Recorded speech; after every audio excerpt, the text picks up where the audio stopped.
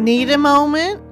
Breathe and pause for Kingdom Moments, featuring the best devotional readings and excerpts from writings written and read by apostle, author, and podcaster Dr. Leanne B. Marino.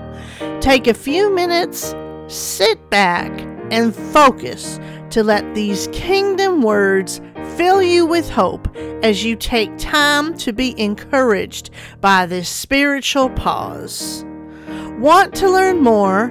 Visit Apostle Marino's website at kingdompowernow.org. Selah.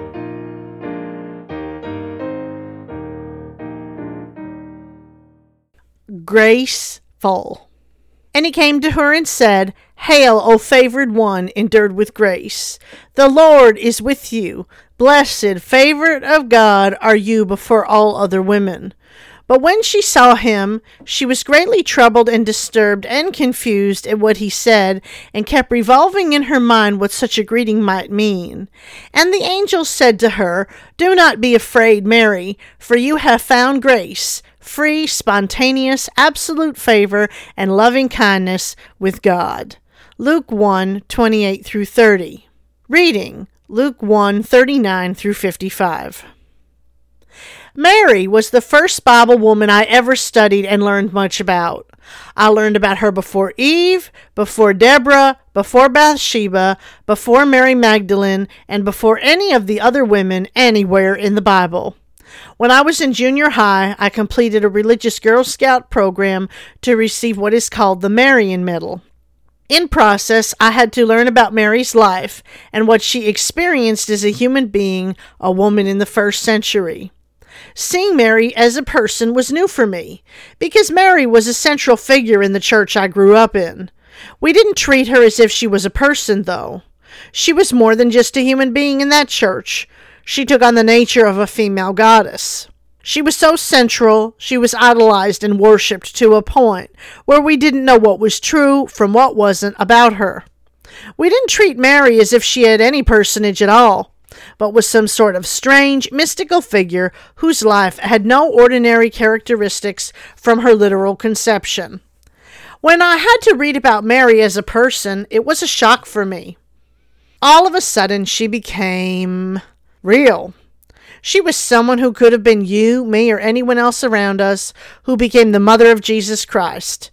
She wasn't fancy. She wasn't extraordinary. She was nobody and nothing from nowhere, who became something incredible because God knew her humility and ordinary heart would prompt her to great obedience. I recorded a program for Power Forward Today last year that was all about Mary, prompting me to look at her again. This wasn't the first time I studied Mary or her life since that project I did years ago. Every so many years, Mary and her life come up again, somehow, some way, and I wind up teaching on her and her life. There was something different I noticed when I recorded the teaching this time, however. For the first time, I considered the concept of Mary as full of grace. That was something I'd never considered in all the years I'd studied and taught on Mary and her experience. In order to become the mother of Jesus and conceive of the Holy Spirit, she had to become full of grace, so full of grace that there was room for nothing else within her. I don't know that it is a concept we can conceive, because whenever people try to go that route in Mary's experience, the tendency is to look at her. Surely an ordinary person can't be full of grace, so we have to make her something else. Conceived without sin, perhaps? Destined for the ministry from the time she was 4? A Levite?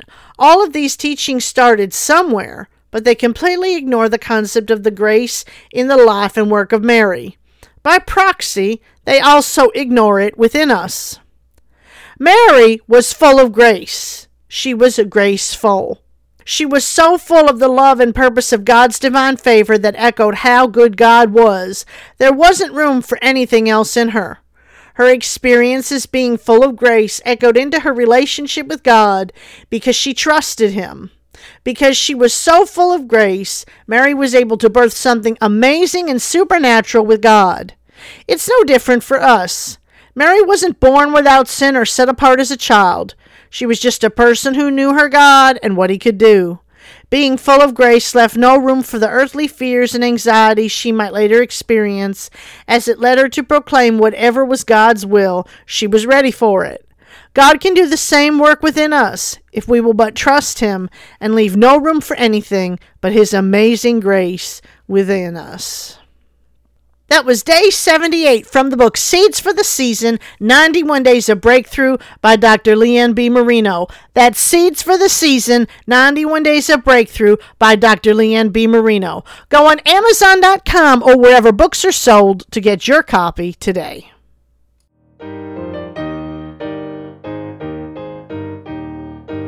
It is my hope that Kingdom Moments has provided just the spiritual pause you need. A friendly reminder, the readings featured on this podcast are copyright, and if you desire to quote from them, please remember applicable laws and do cite the author or obtain proper permission.